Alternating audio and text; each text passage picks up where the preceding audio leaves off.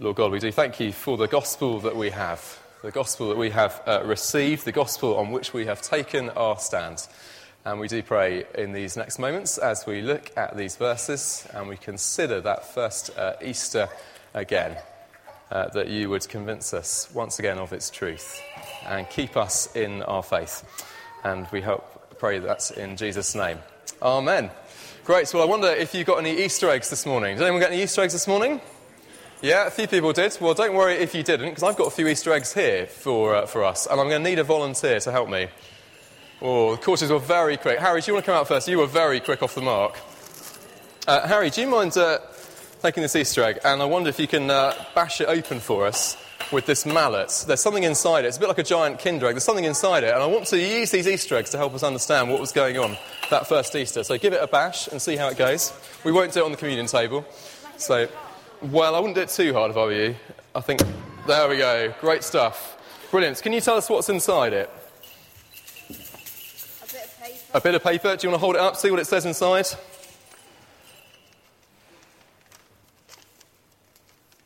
God's amazing plan. God's amazing plan. Thank you very much. You're welcome to take that Easter egg away with you and eat it. That's why you don't want to bash it too hard. That's all right. That's the first thing about Easter I want to draw out of that passage for us. Easter was God's amazing plan. We had that first reading, didn't we, from Luke's Gospel, Luke's account of the first Easter Sunday morning. And I don't know if you noticed, the women went to the tomb where they knew that Jesus had been buried.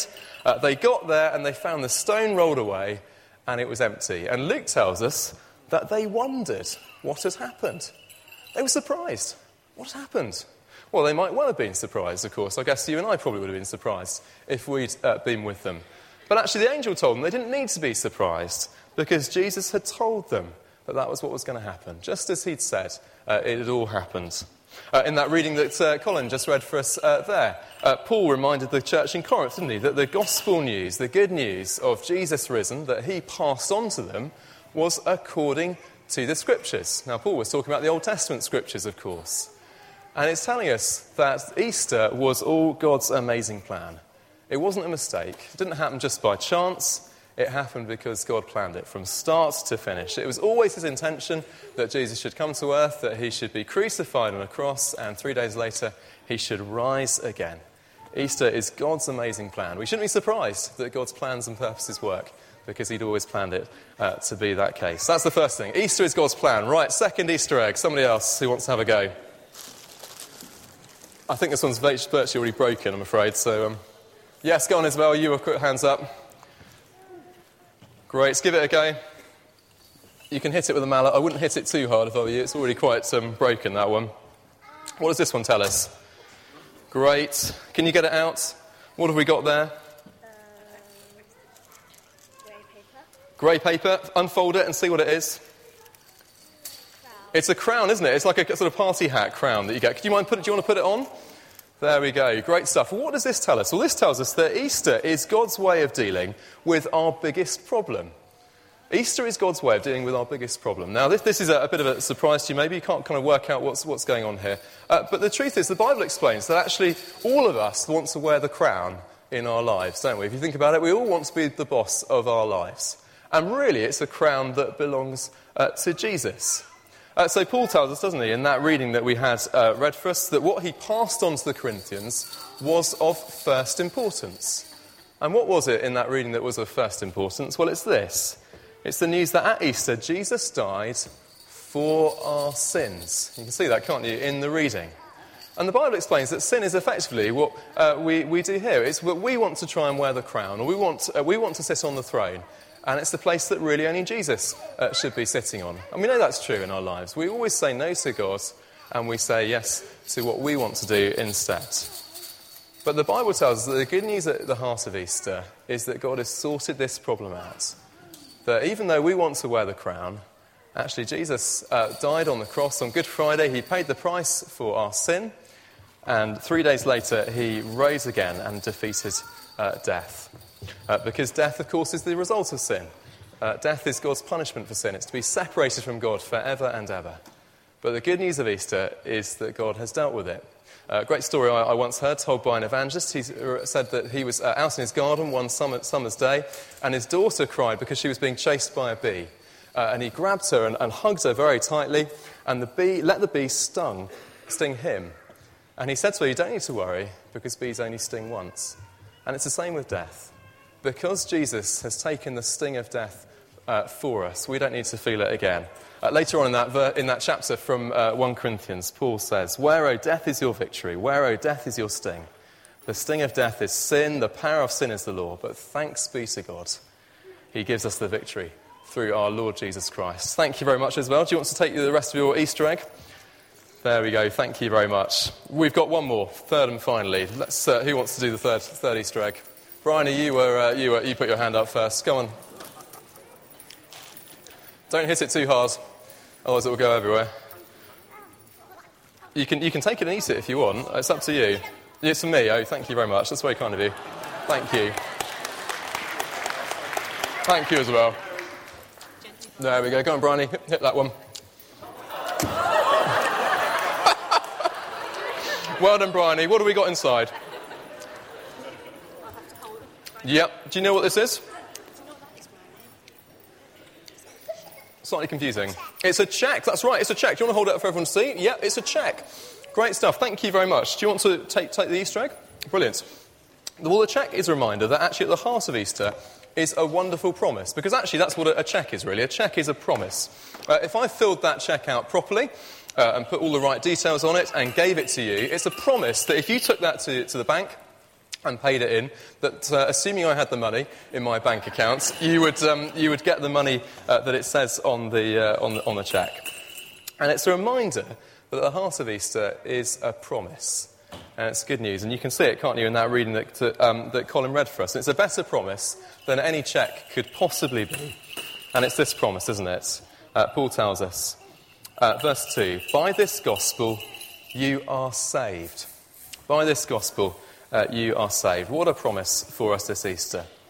In fact, actually, as I was looking at this yesterday, I realised it's even better than that. Because the translation really is you are being saved in lots of ways.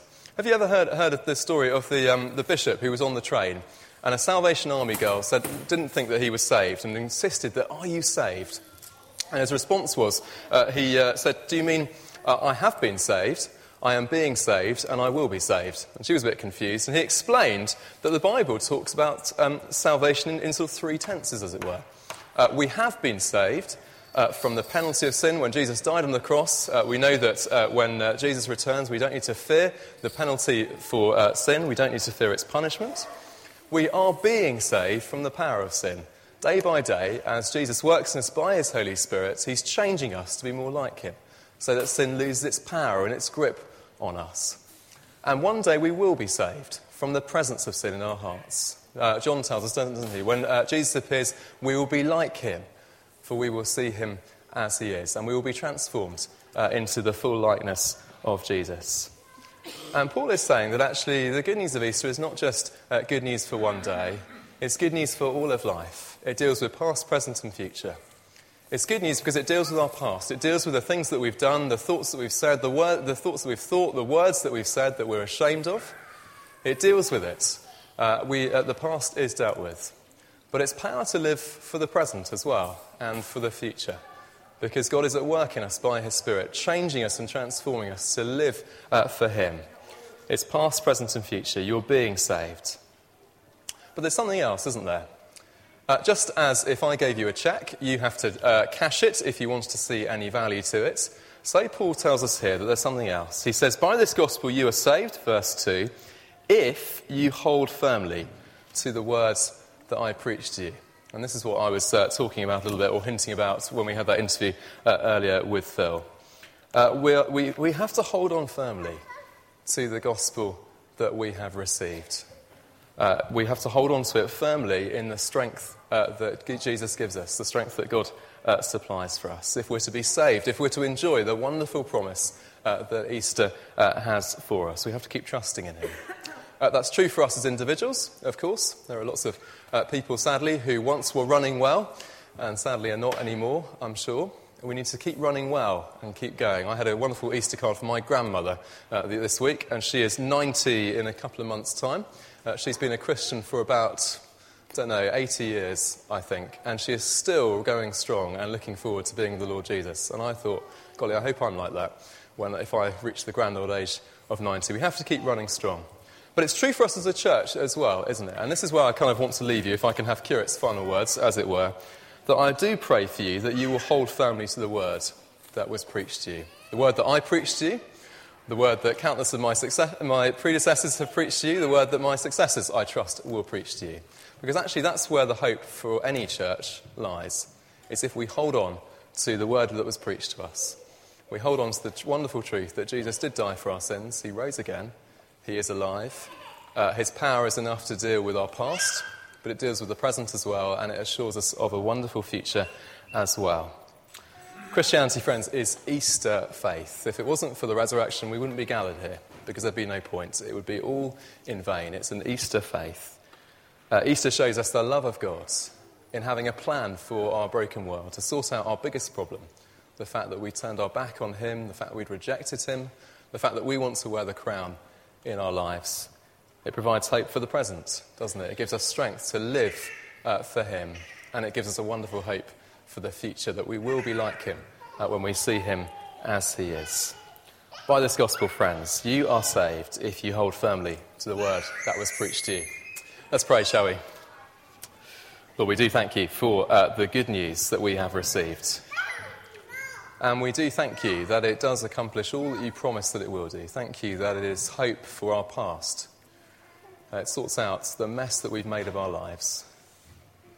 The way that we have turned against you, the way we have tried to wear the crown that only belongs to you. Thank you that it's hope for the present, that because you are alive, you are with us by your Spirit, changing us into your likeness.